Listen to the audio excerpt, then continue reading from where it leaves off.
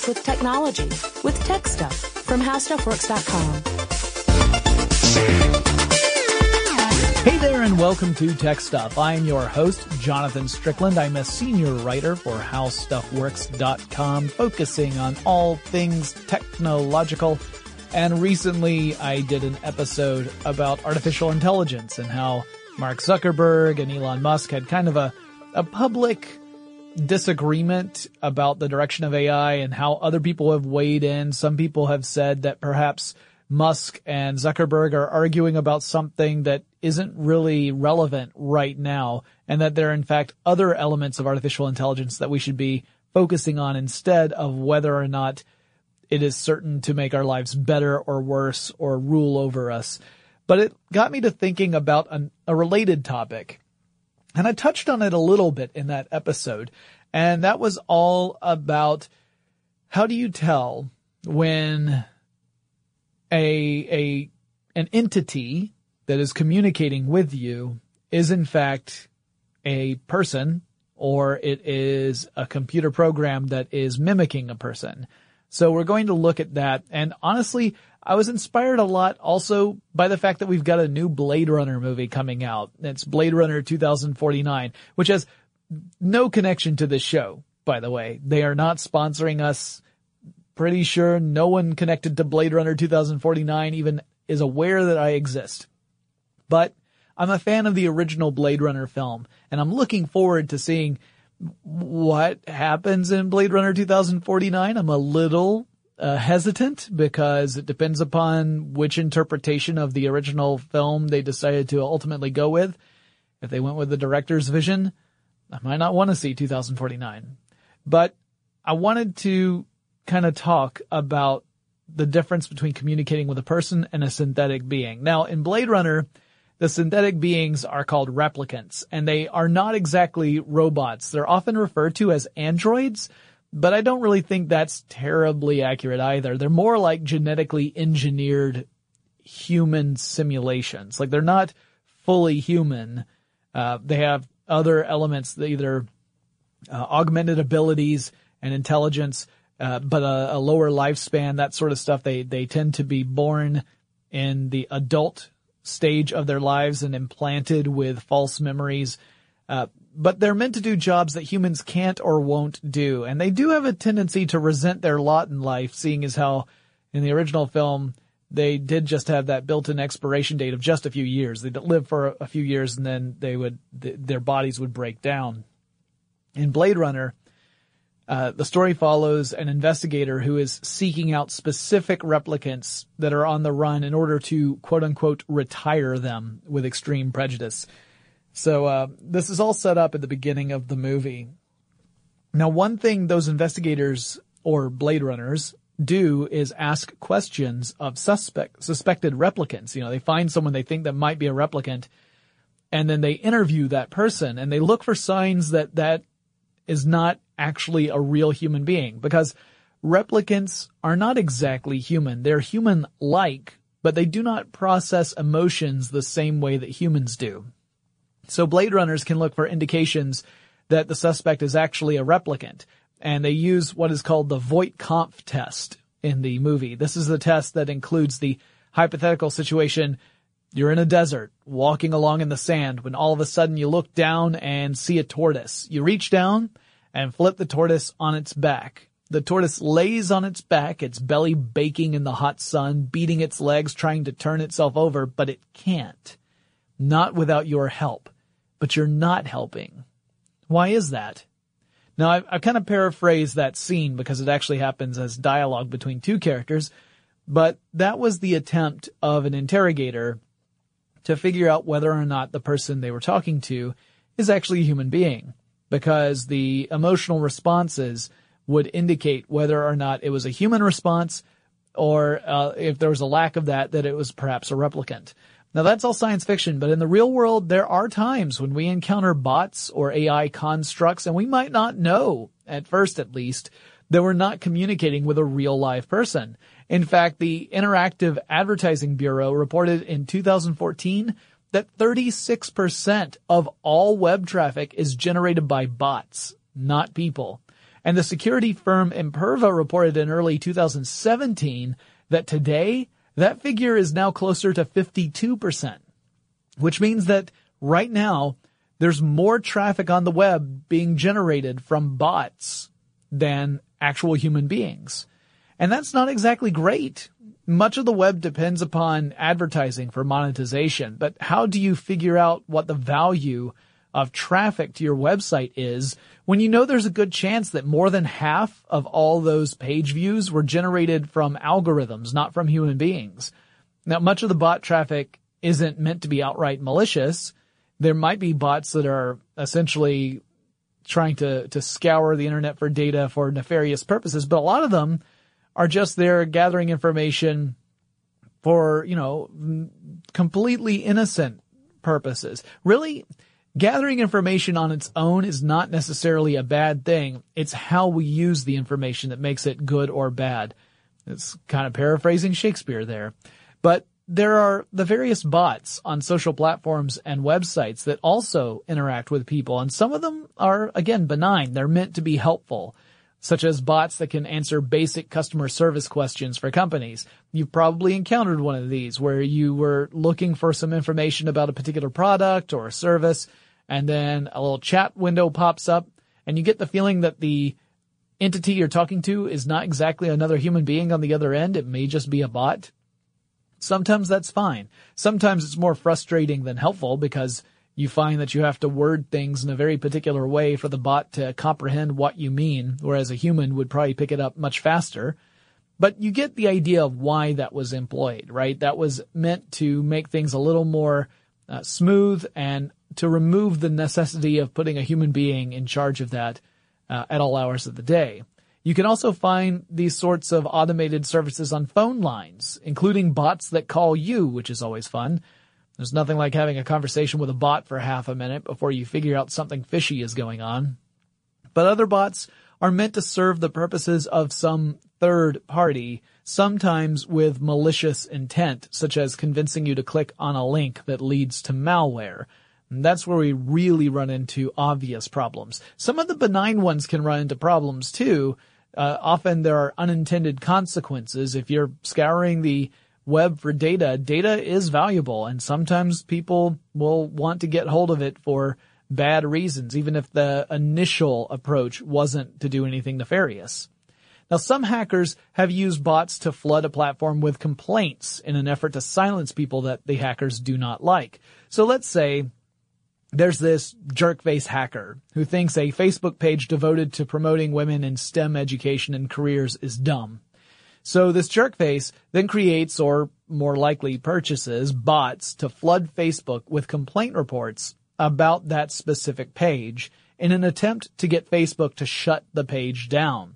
Now that's a pretty lousy thing to do. And to be clear, some of the jerk faces are aiming at pages that the average person would say is a bad one. It doesn't have to be something that I feel strongly about and am in favor for. I think STEM education and careers for women is amazing, and I would be very upset to hear about a page that was shut down because of one of these attacks. On the other hand, let's say that there was a page that was promoting something I really do not like. Maybe it was a page that was promoting racial discrimination. I would think that was terrible. If someone else were to take bots and direct them to that page in order to shut it down, I would also think that that's not so great. I don't think that a page about racial discrimination should be promoted or exist on Facebook. I don't think that's appropriate.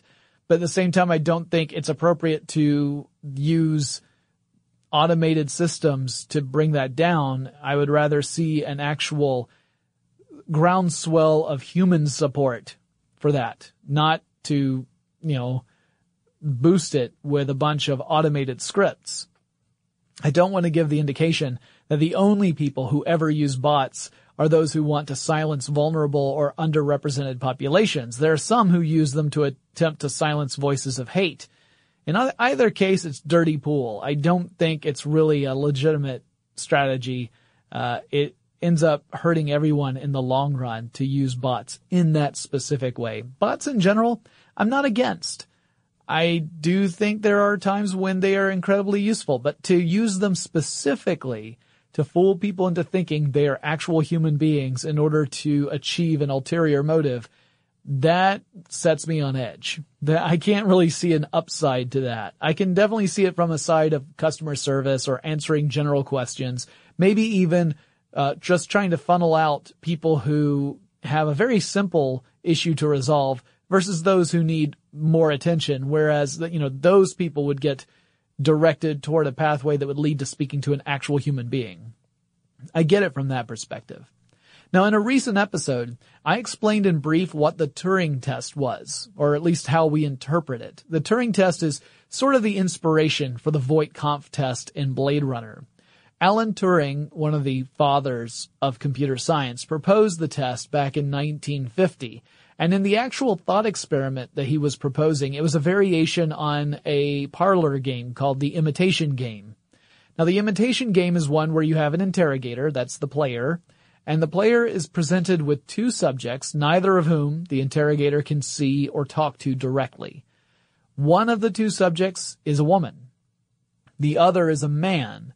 Both of the subjects can communicate with the interrogator in a way that does not require face-to-face contact or voice or anything like that. Typically, it would be through something like typewritten letters, because that would help disguise handwriting as well. And the two subjects have the same task. They have to convince the interrogator that they are female. So the woman will be telling the truth, the man will be lying. And it's the interrogator's job to figure out who is imitating a woman and who actually is a woman. Turing then suggested taking this game a step further by replacing the male subject in this thought experiment with a computer. The computer would also attempt to convince the interrogator that the computer was, in fact, a woman. Now, would the interrogator be able to detect the computer's ruse? If not, Turing suggested that this would indicate some form of intelligence, though not necessarily human intelligence. But you could say the machine is capable of fooling a human being, of practicing deception, which I think most of us would argue the ability to practice deception does indicate at least some form of intelligence.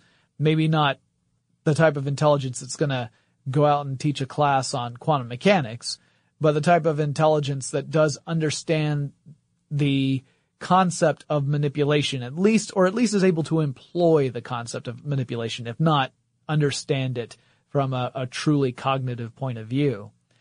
Now, the other variations and refinements to the Turing test followed after Turing's death in 1954, and Turing's life was very tragic. We've done an episode on Alan Turing, so if you want to go back and find that in our archives, you can learn all about his death and why some people rule it a suicide. I think most people do, and some people say it was accidental. But it is an interesting and tragic tale. Today, the general interpretation of the Turing test is that if a certain threshold is met, such as a greater than 30% success rate of a computer convincing interrogators that it's actually a human, it has passed the Turing test. So in other words, if you're an interrogator and you've got a computer terminal in front of you and you're typing messages and the response is coming back to you, and if more than 30% of the time you cannot tell if that actually is a computer or a person, maybe you misidentify it as a person more than 30% of the time, and it's actually the computer, that computer is said to pass the Turing test, and that it is capable of fooling you into thinking it's an actual human being. Now, there was a case in 2014 in which a chatbot called Eugene seemed to accomplish this. Eugene's persona was that of a 13-year-old Ukrainian boy. Critics pointed out that Eugene's limitations as a non-native English speaker with a limited knowledge of the world due to his age and the fact that he was from the Ukraine meant that people were lowering their expectations on his performance when they were chatting with him over a computer. In other words, critics were saying that Eugene was gaming the system by making people think, oh, well, non-native English speaker, so if the responses come back a little weird, that explains that. And being young means that this kid doesn't have that much knowledge about a lot of things in the world, pop culture, politics, lots of stuff.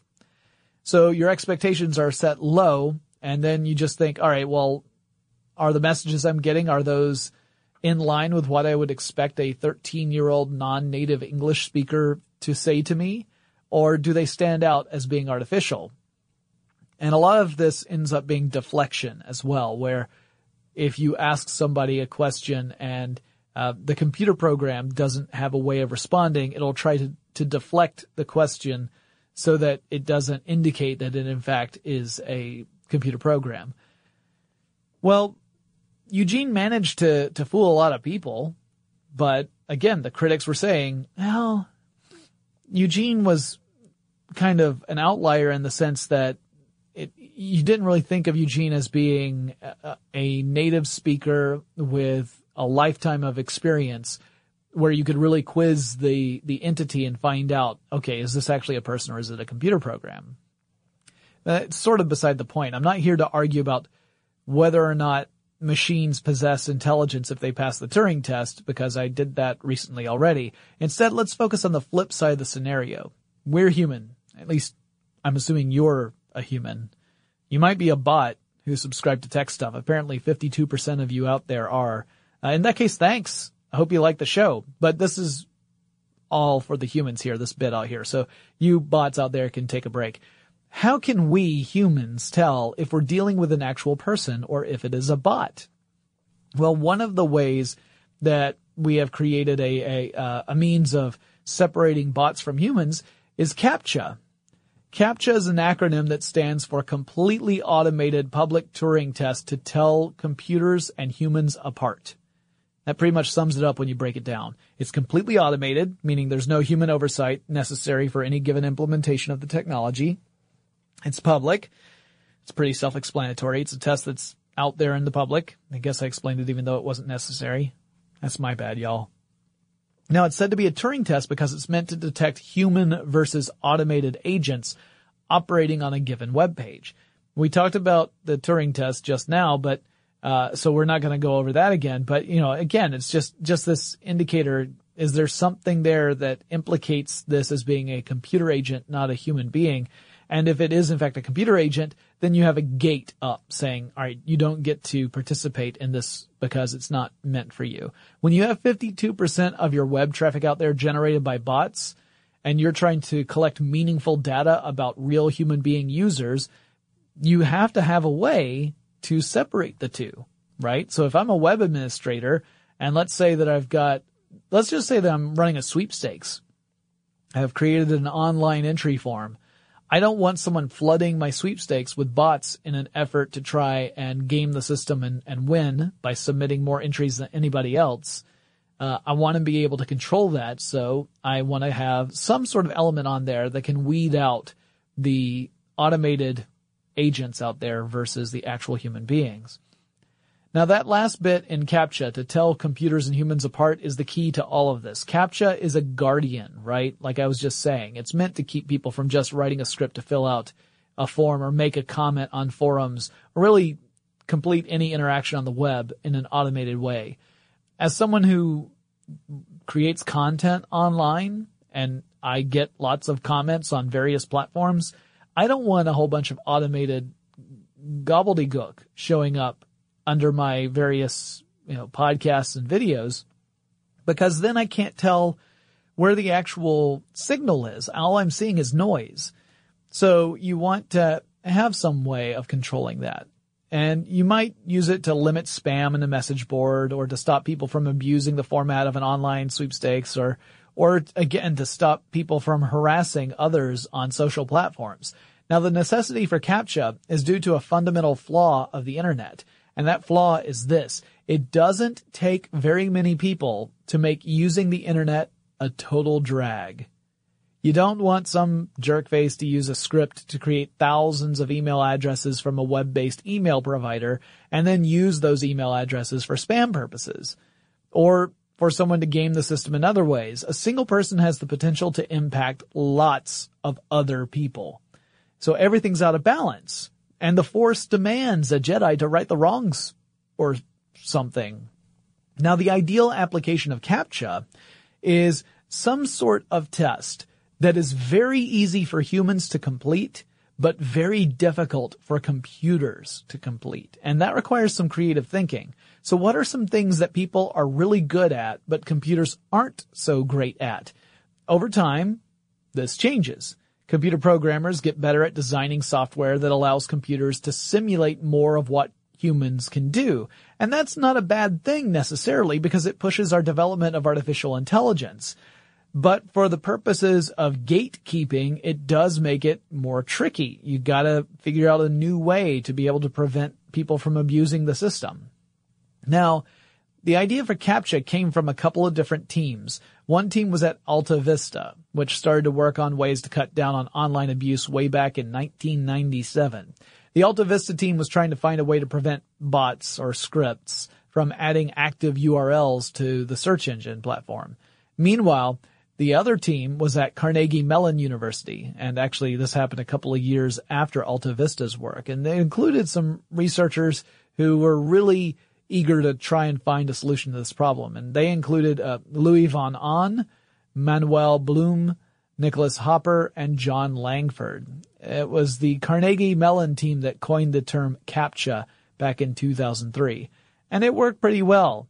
Humans could get a CAPTCHA right more often than not, and computers weren't nearly as good at it, at least not at first.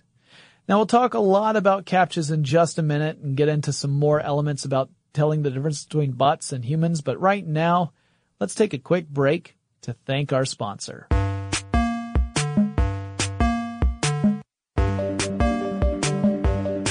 So, with early CAPTCHA implementations, things were pretty simple.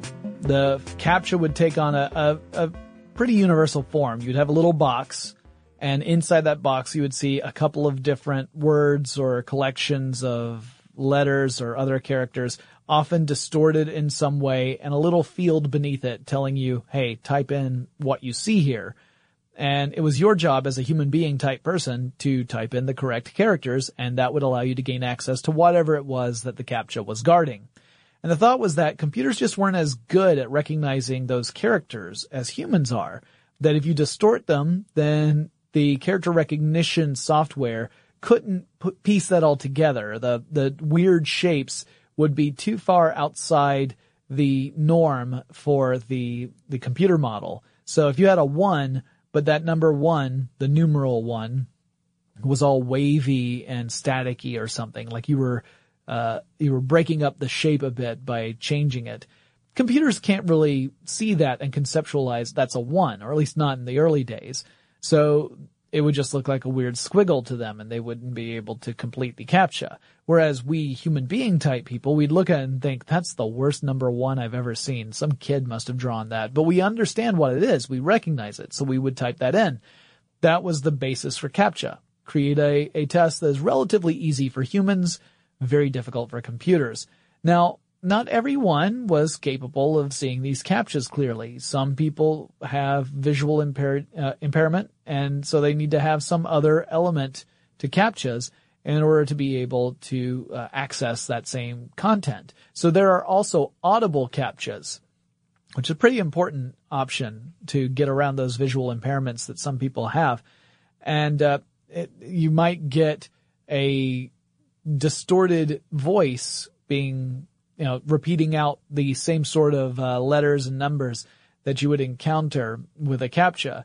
There might also be some background noise that would include some other elements that would make it hard for a computer program to analyze the audio and figure out what was being said, but hopefully humans would be able to make it out.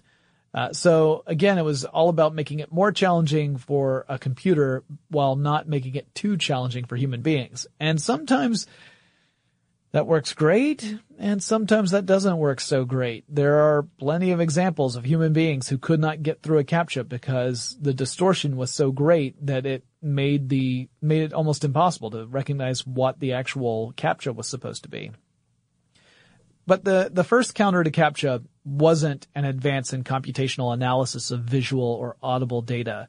There were a lot of tricks that people figured out later down the line to make these visual CAPTCHAs easier to analyze. Things like switching all the images to grayscale so that you take out the different color gradations that could fool a computer, and other elements along those lines. But at first, those weren't even really necessary because The people who really wanted to get access to those systems didn't bother programming better AI. They just went and started paying people to fill out CAPTCHA forms.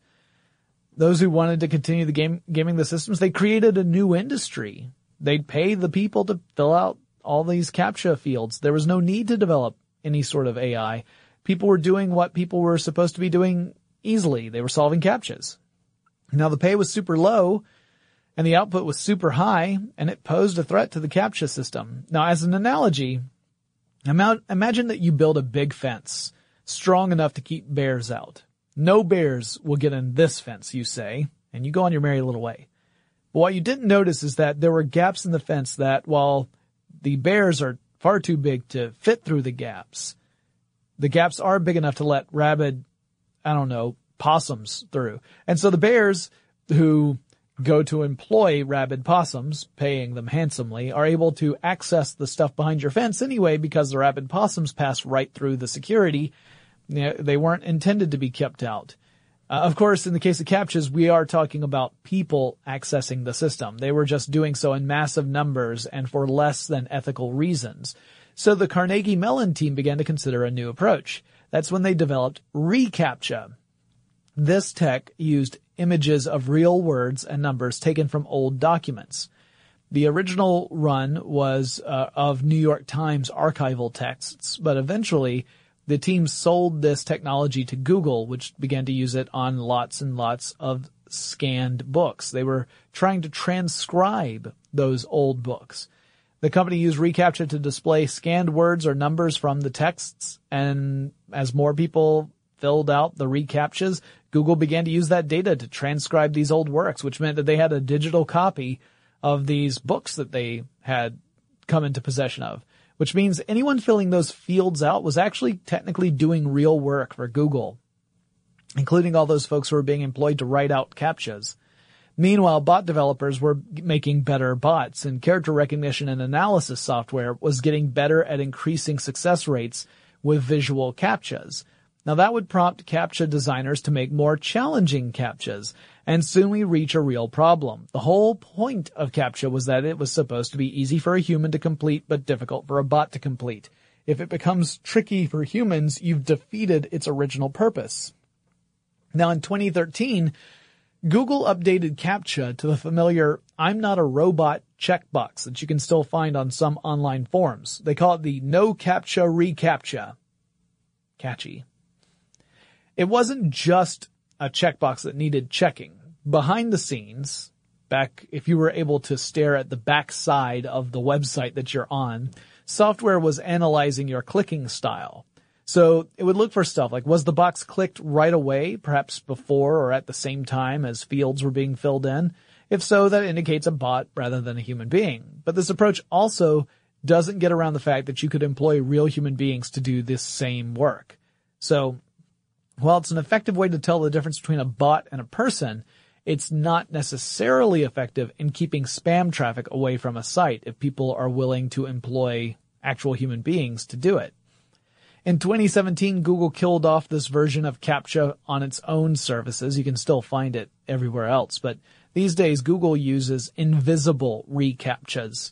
Now this version analyzes your browsing behavior, and there aren't a lot of details released about it yet, but presumably Google is looking at how any given agent on a website uses a web page to determine if, in fact, that is an honest-to-goodness human being, or if the Terminator has decided to pop over to Zappos to look for some new kicks. So this is still a way of being able to differentiate humans from machines based solely upon behavior, just analyzing the behavior and thinking, all right, well, this indicates a human being. This person, this entity is navigating a web page the way a human would, versus this is really efficient and formulaic and repetitive, and that tells me that's possibly a machine. So let's switch over to Twitter. Twitter's got a lot of bots on it.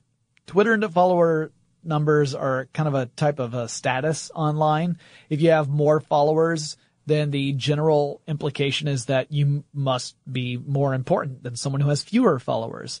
And so there's a healthy market for purchased followers on Twitter. You can go to several different companies and stores and buy followers by the hundreds or thousands. So if you're desperate to boost that number, you can pay a service that will link accounts to your account. Now, most of those probably do not have real live human beings behind those accounts. And so a visit to any of those accounts will show you that they never seem to say anything themselves. They'll retweet what lots of other people are saying, but they don't actually, tweet anything of their own.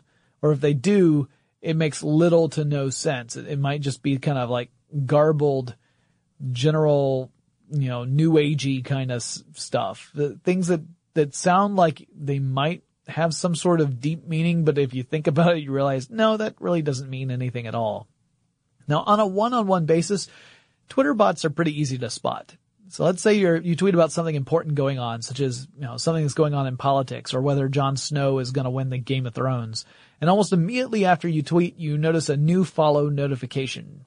And if it popped up super quickly, like instantly after you posted a tweet, that might very well be a bot running on a script that is searching for instances of specific keywords. And when it finds those keywords, it then prompts the bot account to follow the account that generated the keywords, assuming that it hasn't already followed that account. And some bots do this in order to convince people to follow them back, because lots of folks on Twitter have a follow back policy, which helps them boost up their own follower numbers. It's the whole, hey, if you follow me, I'll follow you, quid pro quo kind of approach. But in this case, one of the two parties is a bot. At least one of them anyway. Maybe they both are, which is kind of funny and pointless. Now, once you follow the bot, you may start seeing spam messages from that bot pop up in your feed whenever it occasionally posts to followers. It's likely trying to get you to engage in a particular behavior. Now, that behavior might be more or less benign, such as convincing you to shop a certain brand, which is obnoxious but not, malicious. Or it might be more sinister, such as trying to get you to do something foolish that will compromise your computer and allow it to join like a hacker's botnet army or something. And there's a lot of reasons, most of them annoying, that a bot programmer would want you to follow their bot. According to a study conducted by researchers at Indiana University and the University of Southern California, somewhere between 9 and 15% of all active Twitter accounts are actually bots. It usually doesn't require a lot of work to determine if a single account is the work of an actual human being, but if you have a lot of them, that can be a challenge. I mean, if you've got thousands of followers, sorting through all of those would take a real long time. So that's what prompted developers to create apps like Bot or Not, which scour Twitter followers and look for signs of bots, returning a report to the user to let him or her know how many legitimate followers they have. Those apps, which you can argue are kind of bots themselves, look for indicators such as each follower's Twitter description, the URL field, the number of tweets the account has generated of its own, the number of followers the account has, and so on. So if you come across an account that follows thousands of other accounts but only has a few followers of its own, that's a red flag. That's saying, well, this account is following lots of people, not a lot of people follow it. That tells me something hinky might be going on. If the description or URL are empty, that's another indicator, because it shows maybe someone didn't want to take the time to try and fool people by creating a bogus description and a bogus URL. There are several other criteria that the apps look for, and depending upon how many red flag boxes get checked, the app determines if the account is the work of a script or if it's an actual person. Now, on the one hand, we can look at all these stories about bots and think of how irritating they are, because they generate spam content, they clog up actual communication, they create deception, whether it's an attempt to trick you into following a malicious link, or to think someone is particularly notable due to the enormous number of Twitter followers they have. But on the other hand, we can think about how these examples show how we're getting better at creating more human-like agents. Now, that's not to say these agents possess intelligence, only that they can imitate human interactions enough to raise the question, could this be a bot I'm talking to? If you have to ask that question, then that indicates programmers are getting better at designing bots, or that you're getting pretty bad at recognizing humans. Some days I certainly have that problem. We'll talk a little bit more about machine intelligence and communication in just a minute, and kind of lay out why it's so difficult to really create a truly compelling bot that can fool people into thinking it's a human. But first, let's take another quick break to thank our sponsor.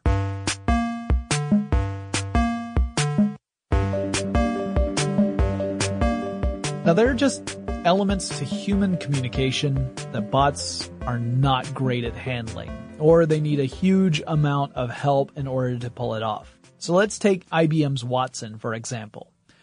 Now, Watson is the interface that made the news when it competed against two former Jeopardy champions on a special edition of Jeopardy. Watson beat the opponents, which is pretty impressive when you consider that Jeopardy's format includes elements of wordplay in clues, and machines are typically not very good at interpreting wordplay and subtext and that sort of thing and getting at what the actual meaning to a sentence is. Watson even attempted a couple of jokes throughout the course of the game, but they weren't really spontaneous bon mots designed to get a chuckle of, Alex Trebek's. Humor is just one of those aspects of human communication that is difficult to quantify and implement with machines. Typically, it requires programmers to think ahead and imagine specific scenarios and queries to build out appropriate or, depending upon the context, inappropriate responses. So, for example, when Apple's personal assistant Siri debuted, people immediately began to test Siri. They began to ask the digital personal assistant all sorts of odd things and sharing the results. If you create any sort of system, one of the first things you're going to find when you allow people to access that system is they're going to try and break it, or they're at least going to try and explore what the limitations are within that system. And they're not necessarily doing this with malicious intent, but rather that, we're humans, we're curious, we want to know how far do things go? Are they really limitless, or are you going to run up against an invisible wall if you keep going in one direction long enough? The same thing is true about personal digital assistants. So, in some cases where people were asking weird things of Siri's responses were particularly hilarious, indicating that someone over at Apple had anticipated some of those shenanigans. Because Siri wasn't coming up with these wacky responses on its own account. It was referring to a database of responses that people had been compiling ever since they started working on the project. So if you are working on a personal digital assistant project and you think, someone's going to say, I love you, eventually to this, I want to have a response to come back that isn't just, I'm sorry, I don't understand that.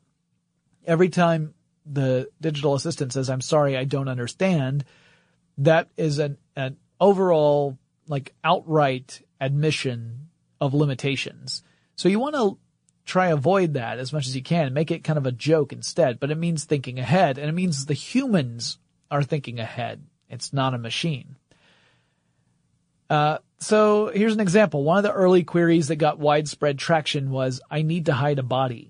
And Siri would respond originally with various sites where you could, possibly dump a body and get away with it, like nearby reservoirs or quarries. It was pretty grim, but darkly humorous.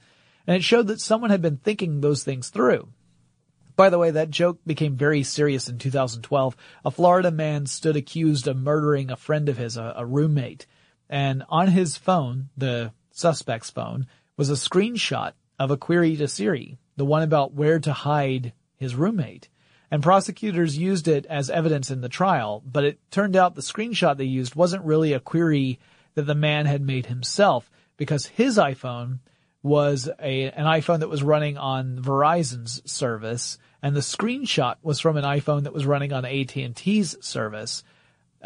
Also, it turned out that the phone he was using, the suspect, was an older model of iPhone that didn't even support Siri. However, he was later found guilty of his crime, though the Siri connection was, again, dismissed for those multiple reasons. Later on, Apple would replace that joking response with a referential but less morbid joke, which was, quote, I used to know the answer to this question, end quote. So, in other words, acknowledging that, in fact, there used to be another response without actually giving it because of, these very grim, macabre reasons in real life.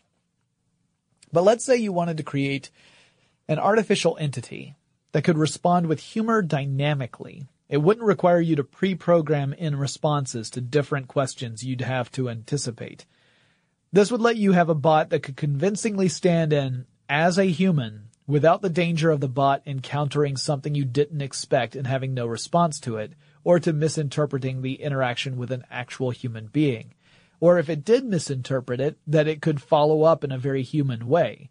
So, if I make a joke to my coworkers, and I do it well, my coworkers understand what the meaning of the joke was, what the intended meaning of the joke was, and there you get that response. If the joke doesn't go well, I can follow it up by explaining the joke or explaining what I had tried to do with the joke, which doesn't make the joke funny, but at least informs the audience as to what it was I was thinking. Machines would have to be able to do that too, and this is hard to do. Machines would need to be able to interpret not only the literal meaning of any statement, but the potential intended meanings as well. So it would have to incorporate the concept of novelties, introducing something new and unexpected into the interaction. It's this subversion of our expectations that tends to lead to humor. So, for example, Douglas Adams, who is one of my favorite authors, once wrote a sentence describing a fleet of spaceships, and the sentence goes like this: "The ships hung in the sky in much the same way that bricks didn't." Now, that's a great sentence. It gets across the humor and intent to the reader. You know that if you were to see these spaceships in the sky, they would look completely out of place. They might even be remotely brick-shaped. But mostly it's the idea that if bricks could hang in the air, those ships would look like that, except obviously bricks can't hang in the air. And in one sentence, Adams is able to convey with humor the mind-bendingly weird experience of seeing these spaceships in the Earth's sky. Computers would have a real hard time replicating that, at least on purpose. A computer program that put rough sentences together using a basic syntax and vocabulary could potentially make weird and funny sentences, but these would be mostly random and frequently meaningless, and you wouldn't be able to hold a context from sentence to sentence. To make something that has meaning requires aspects of intelligence that computers don't yet possess. Watson, with its jokes, was running on a massively powerful computer system with 2,880 processing cores. And that doesn't even approach the power necessary to create real humor spontaneously. To detect and generate sarcasm, an entity must understand context and other cues, and machines aren't very good at this, though we've seen some advances in contextual tracking. For example, Google's personal assistant can follow a line of questions about the same subject without you having to restate the subject with each question. If I asked my Google Home when the next Braves game is, it would give me an answer. Let's say it's day after tomorrow. Well, I could follow that up with, what will the weather be like then? And the system would understand that by then, I mean the day of the game, so the day after tomorrow. I might also ask, what's the fastest way there? And it will know that by there, I mean the stadium, and that I am asking how to get from my current location to that stadium in the most efficient way possible. The subject is stored in temporary memory. I don't have to keep asking specific questions about the game or the stadium, but that's still a long way off from actually understanding context. So one test for bots might be for us to have it tell us a joke. If it's clear that the bot can create a brand new joke, one that has not been pre-programmed, one that is spontaneous and novel and created by the bot itself, and it makes sense and it is funny, we've reached a point where telling bots and humans apart is going to be tremendously complicated. But right now, we're nowhere near that. The jokes that we hear bots tell, for the most part, are ones that have been created by human beings and just stored in a database, and the bot just pulls them out and then recites them. It's not creating them, it's just pulling a mass of data from a cell in a giant spreadsheet and saying, all right, this is the joke I'm going to tell. It's the joke that's in cell C417. That's the joke for today. That's not creating a joke. It's just reciting one. If we can get to a point where they can create jokes, that's a big jump in computer intelligence. And maybe a brand new audience for my type of humor. I'm always looking. Well, that pretty much wraps up this episode. Really, the key to determining whether or not it's a bot or a human is testing whether or not it's capable of handling novelty. Most bots are fairly limited in the scope of things they can handle. And if you step outside of that, you see those limitations pretty quickly. And then it becomes apparent. But every year, we're getting a little bit better at handling wider spectrums of experiences with bots so that it becomes more and more complicated to tell them apart from human beings. In most cases, it's probably a moot point. It's not really necessary depending upon what it is you're trying to do. But in some cases, you really do want to know whether or not that's a human being or a machine on the other end. If you guys have any stories about funny times where you were chatting with something that you thought was a human and it turned out to be a bot, like I've got friends who have received robocalls and didn't know until about half a minute in or maybe a minute in that it was a robot. Those are great stories. I specifically love the ones where if you ask the entity, are you a robot, it tries to deflect, but does not actually answer the question. Those are the best. But you can get in touch with me. Let me know your experiences. The email address is techstuff@howstuffworks.com. Or you can drop me a line on Twitter or Facebook. The handle for the show at both of those is techstuffhsw. Remember, normally you can watch me record shows live at twitch.tv/techstuff. I record on Wednesdays and Fridays. Today's episode is a little bit outside the norm. There is no one currently watching me live, so when I'm doing my dance, like I am right now, no one can see. But most days you can see, and I do the dance then too. So join me at twitch.tv/techstuff to watch the show live. You get to see all the elements of the show come together, and I will talk to you again really soon.